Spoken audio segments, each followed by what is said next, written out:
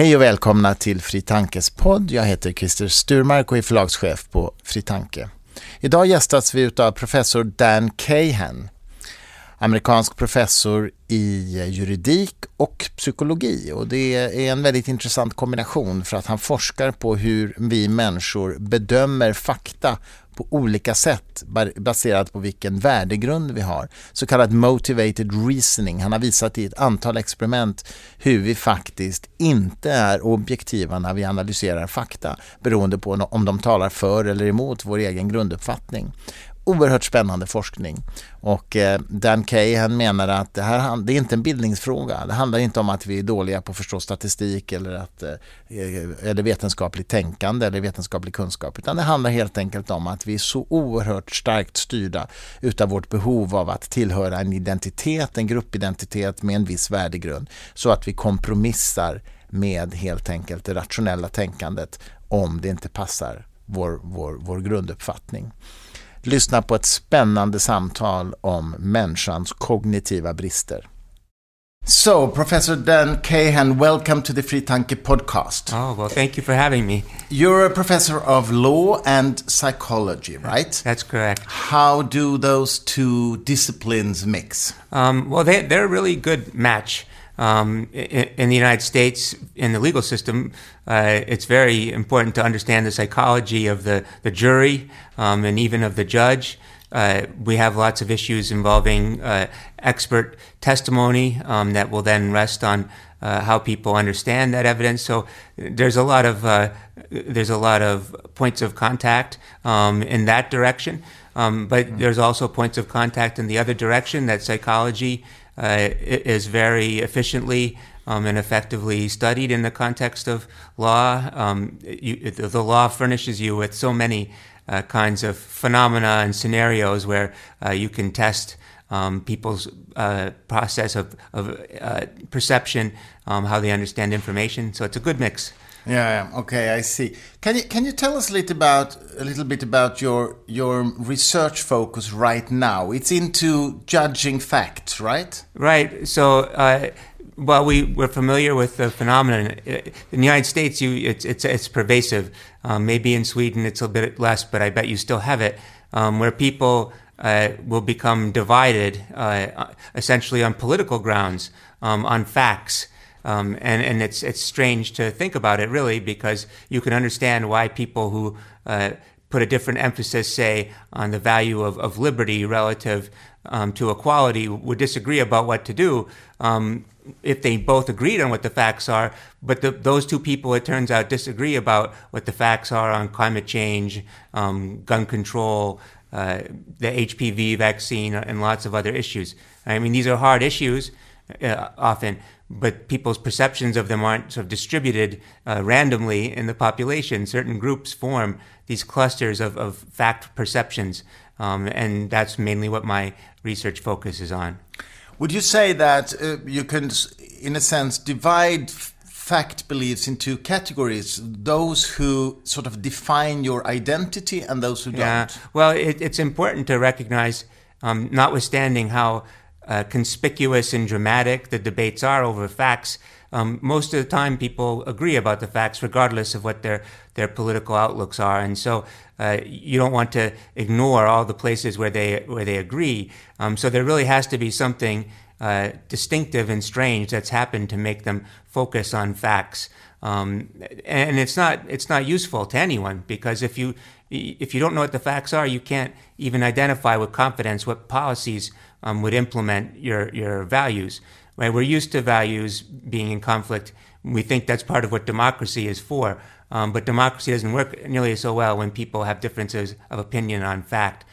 So I think that's kind of a pathology, both in the sense that it doesn't happen that often, and in the sense that it's very bad for self-government when it does. I think you mentioned in this conference you're attending in Sweden right now, you mentioned an experiment where you show a film of people demonstrating against. Well, this could have been the answer to you asked me about the relationship between the psychology and the law. Well, one example, we did a study where we had the study participants imagine that they were on the jury of a case where there was a conflict between political protesters and the police had arrested the protesters for engaging in a public disturbance. And the protesters said, well, we were just peacefully marching and chanting. And the police said, no, you were intimidating people, and you were blocking entrance to public buildings. And we said, well, fortunately, this was all captured on a videotape. And so we had people watch the videotape. We didn't tell them that there were two different ways to frame what the videotape was. We told one group that it was a protest outside an abortion clinic and that the protesters were anti-abortion. We told the other half that the demonstration was taking place at the military recruitment center at a time when the United States still excluded gays and lesbians from the military, and that was what the protesters were concerned about. So we saw that people who had different basic worldviews or values would argue about what the facts were if they thought they were watching the same kind of protest. Did that person really hit somebody on the head? Were they really blocking the building? But the people with the same values were disagreeing with each other if they thought they were watching different kinds of videos, right? So the group that had one values but thought they were watching the demonstration at the abortion clinic were convinced that the center was being blocked, whereas their counterparts in the military recruitment center version said, no, it wasn't. But they're watching the same movie. And here you see we have, as part of our constitutional law, that you can't stop people from demonstrating just on the basis of their ideas and disagreeing with them. But here they said, well, we're disagreeing with what they did.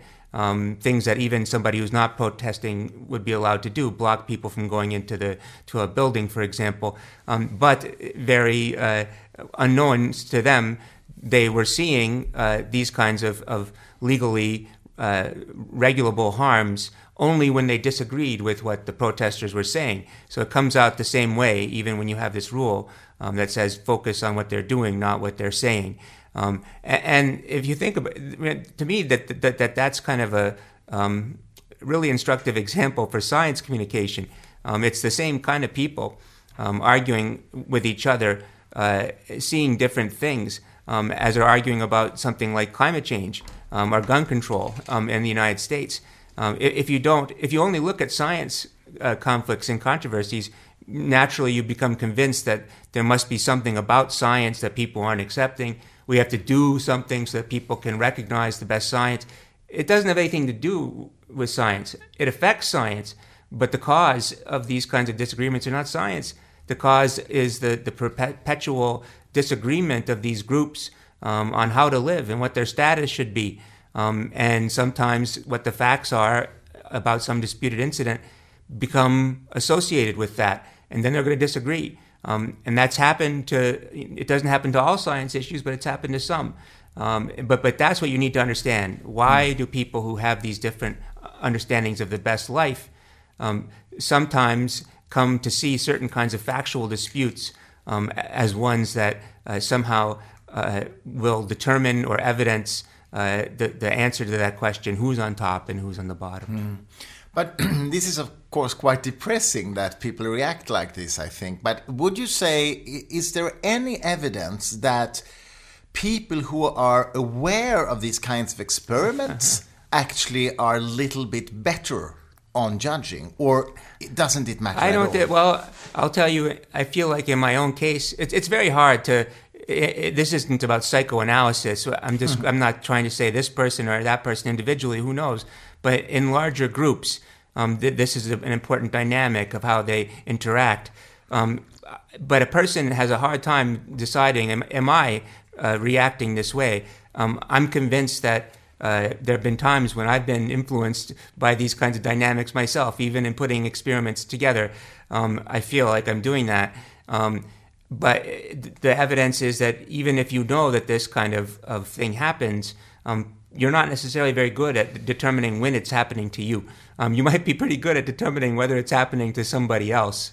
That's part of the problem. The perception even that other people are evincing this kind of resistance to reason. You're more likely to attribute that to somebody else. It can actually be a kind of counterproductive sometimes to try to tell people to steer away from this. There are studies that show that if you just tell people, be objective about this, that makes things worse. They thought they were being objective already. And so if you're telling them that they should have to admit before they change their mind that they weren't being objective, or if they're aware that many people who are their peers feel this way, maybe they're not being objective.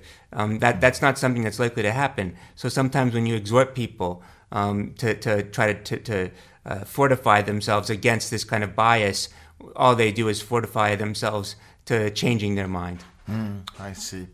You have also mentioned an experiment with a diagram showing something about some skin cream. And yeah. Can you explain well, this that is quite remarkable. This tendency I'm describing, which sometimes it's called the motivated reasoning. Motivated reasoning refers to the tendency of people to selectively credit or dismiss pieces of information or evidence in patterns that reflect their group membership. And all manner of information. I've told you that the people, what they see with their own eyes can be a source of this, but also their ability to do math. So we've had people examine experiment results on controversial issues like gun control, and they'll actually look at the evidence which has been summed up and put into a table. How many communities did crime go down in? How many did go up in? Once they had a ban on carrying weapons in public, they'll actually make mistakes. They wouldn't make the mistake if they were thinking about something like you mentioned, whether a new skin cream is working. They might get the right answer on that. It's the same problem, but now it's being attached to some kind of disputed issue, and that they're going to get the right answer if the evidence in the table supports their group's view, but they'll get the wrong answer if the evidence supports the view that's against their own group's position on the gun control issue. So those are two different kinds of reason, different kinds of ways of assessing evidence. One analytically looking at the math, the other just the brute sense impression of what you see with your eyes. But it's the same kind of process. So it's very pervasive. I see.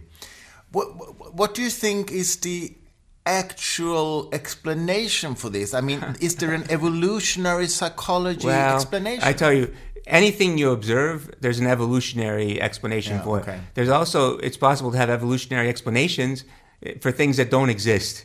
So I resist this tendency to try to explain everything in terms of the evolutionary biology. That something more available and proximate that you can see is at the root of this. People rightly understand that some issues have become fused with social meanings that turn them into badges of identity and loyalty to certain important groups to which they belong. They know that if they voice the view that's opposed to the one that's dominant in their group, that will be bad news for them, that will create tension for them.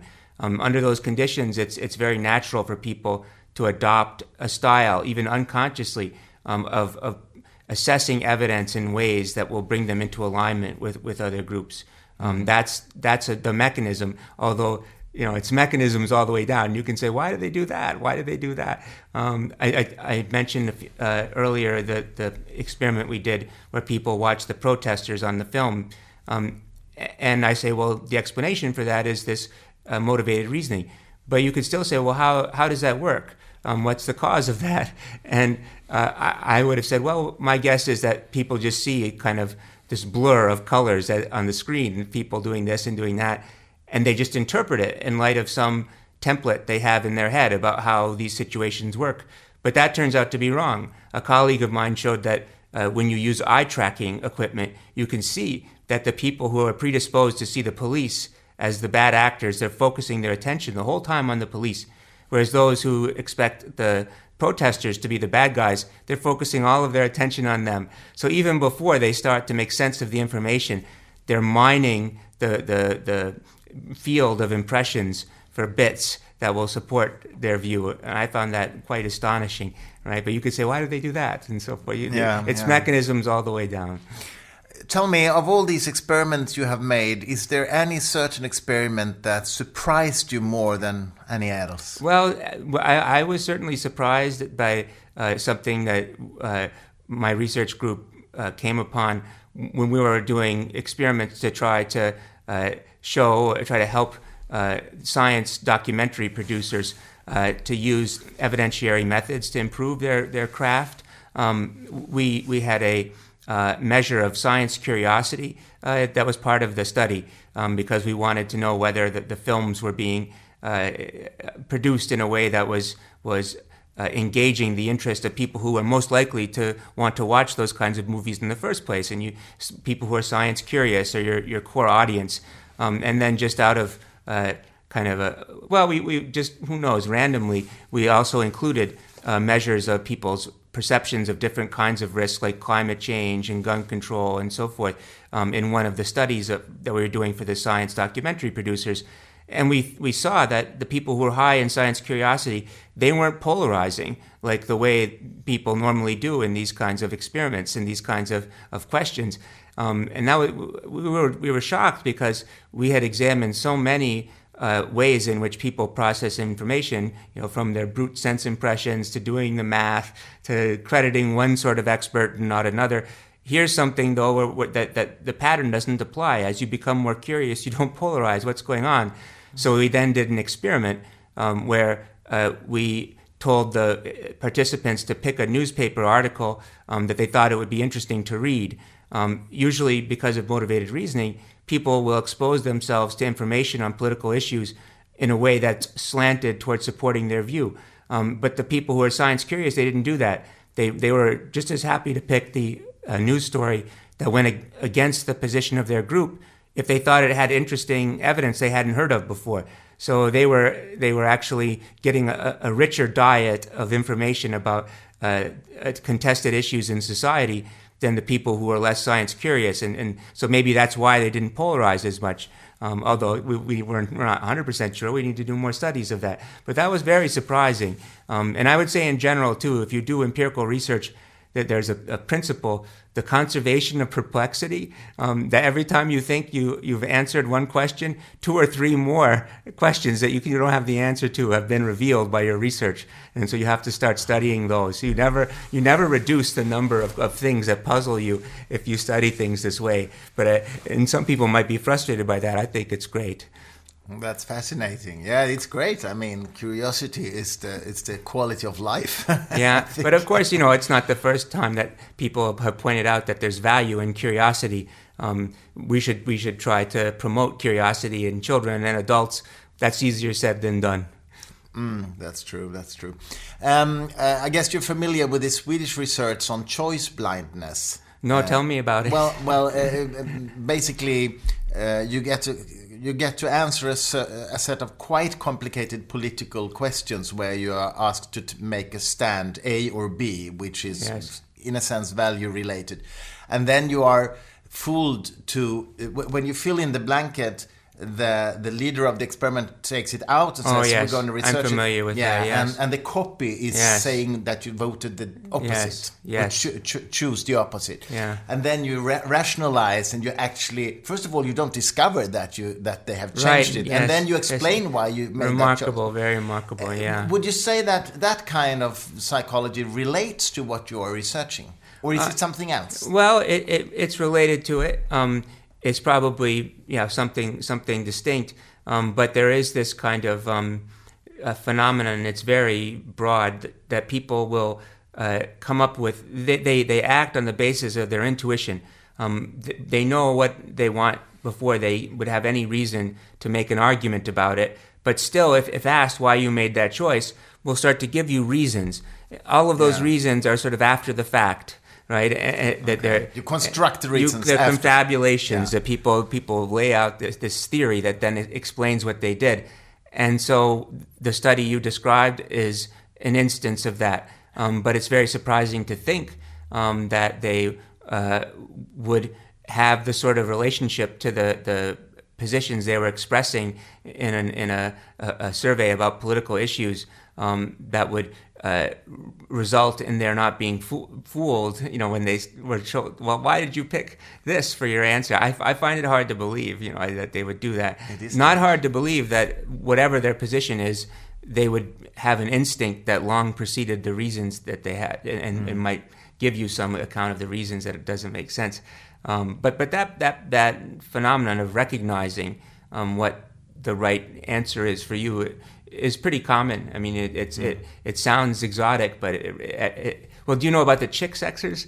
So chick sexers, they're called. It's an industry. The poultry industry. It's very important to separate the male and the female chicks from each other, because the females, they're much more valuable. They're more tender meat, and they make more eggs. And the men, they hack at the female. So they come down a belt, and the chick sexer grabs it, looks at it, and kind of, they throw away most of the male chicks. Some they keep, which they live a kind of very good life. But the one that they're getting rid of these males, and they're doing it at a super high rate, but they're getting 99% accuracy.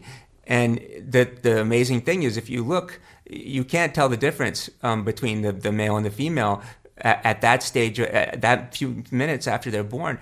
And you ask them, well, how do you know? And some of them, they just say, I don't know, I just do. But others will confabulate. They'll tell you stories. The male chick, he'll ask you for a light of a cigarette or something like that. They give themselves away. Okay. But you see, they got training where they were shown over and over again, male, female, until they developed reliable intuitions. And this is pervasive. This is pattern recognition. It's the way we recognize faces. Right? It's the way that many professionals do their jobs. You look at a aerial photograph. Oh, those are missiles that are being put down in Cuba. How would you know this? Because the person has pattern recognition, and I'm sure that's one thing that's involved in the sort of thing I was describing with watching the movies. And the amazing thing is that somehow the subjects in the study, you told me, they weren't doing that because they didn't recognize the answers they had given the first time. But people come up with they know what's right, usually in matter of politics, before they can explain what the right answer is. And then the question is, are they just, when you ask them why, are they just being like the chick sexer who explains why, right, and gives you an answer that's not really an accurate representation of what he or she was doing? But it seems like the human brain is desperate to sort of rationalize its behavior. I mean, there is this experiment where you, through some magnetic field, can make someone laugh. I mean, you affect the brain and you start to laugh, and then you ask the person, why do you laugh? And they say, well, it's because you're having this weird t-shirt, you had this funny look in your face. But it's not, of course, not true. It is because the electrical stimulation of the brain. I mean, and to me, the interesting question there is, did they elaborate so that the observer would have a good reason to think that they did what they did? I suspect they would, in their own minds, come up with an account too, because you don't see yourself as just reacting randomly to things. No. And your instinct to laugh does occur before you actually can identify what the reason is. So, but yeah, we want to have... it's perfectly reasonable, an account of what we're doing that makes sense. And sometimes that's what we're doing doesn't make sense, or it makes sense for reasons that aren't accessible to us, and we come up with a story. It's true. Yeah. But this about pattern recognition and face recognition. I think it's so fascinating that even that, we're quite good at face recognition, but we're not really realistic. There is this experiment, for example, where you put up hundreds of small pictures on a computer screen randomly, and one of the pictures is of you, and you test how fast you identify yourself, and you do this many times. And the thing is, if the picture of you is photoshopped, so you look a little bit better than you normally do, then you find yourself faster. Oh, really? On the screen. That's quite amazing. Yeah, I was familiar with that one. Yeah, so the brain, So in your mind, you look better than you do, and exactly. so you find yourself. Yeah. Quite interesting. Yeah. But anyway, back to your basic research. I mean, this is this tendency, this psychological tendency, is of course not so good for politics or for democracy. I have two questions actually. The first is, do you think that this plays a role in the polarized situation right now with Trump and everything? And the second question is, do you have any strategy to take down the bad effects of this? I think it's happening with all kinds of aspects of our politics, and with Trump, there was the famous story about how the photograph of the area around the U.S. Capitol displayed the number of people who were attending the inauguration, and the Trump supporters thought that there were more people on it than the Trump antagonists. So that's a good example. But with all kinds of policies and so forth, what the motivation is and who's on which side, it's mysterious. You try to figure these things out. But the reason that this is so difficult to treat is that it's actually probably good for the individuals who experience this. Imagine you're at the football game, and the referee calls your player out of bounds or something like this, and you lose the game. It's over. It's not going to do you a lot of good to turn around and say to all the other people who are rooting for your team, no, our guy really was out of bounds. Maybe we'll win next year. People will react this way when they see the sports events, and in common, the team supporters will think, oh, look at the referee is against us. That's a situation where the conspiracy between your sense perceptions and your emotional attachment to the group is serving your interests. And it's also, people would think, mainly harmless. The problem is if you start to make decisions like whether your daughter should get the HPV vaccine that also are partaking of this same kind of motivation to be a good part of the team, it's not funny at that stage. And I think people, if they learned that that's what it amounts to, would be horrified. And what they would do is they would hope that people who study this come up with ways to try to avoid that happening. But you see, the motivation to do this, these issues, for whatever reason, have become entangled with common understandings in ways that make them, as I said, badges of membership in these groups. The HPV vaccine is a little bit trickier, but on something like global warming, it doesn't make any difference what an ordinary person thinks about it. It doesn't make the climate change. Your own carbon footprint is going to be too insignificant to matter. If you argue with people, maybe you could or maybe you wouldn't persuade one or two of them. It's not going to matter. Your vote is too inconsequential in a big society like Sweden or United States, even if we were voting on this issue to matter. So if you make a mistake about the science on any of those issues, it just doesn't make any difference to you or anybody you care about. But if you evince the wrong attitude, the wrong position on one of these issues that's become identifying for your group, you could be in a lot of trouble. People could lose their confidence in you. You might lose support among people for whom your psychic and material well-being demands that you have a close connection. This is what has to change then, the entanglement of the position with the identity in the group. Because as long as that entanglement exists, it'll actually be in the interest of the individuals who are members of that group to assess the information that way. If everybody does that all at once, society is in trouble, because then people who are in diverse groups are less likely to converge on the best evidence about the kinds of things that threaten their well-being. Even that doesn't change the psychic incentives for any individual. So that what you have is a kind of tragic conflict between individual and collective rationality. Right? So the only way to fix it, I think, is to remove what would be the kind of identity-based incentive that people have to form factual impressions that match what the groups are. We don't have that on everything, and we should have it on fewer things, because that's what makes it so difficult to have society get the benefit of scientific knowledge on these when they're policy-relevant science. I see. Okay, thank you very much, Dan, for talking to me. Thanks.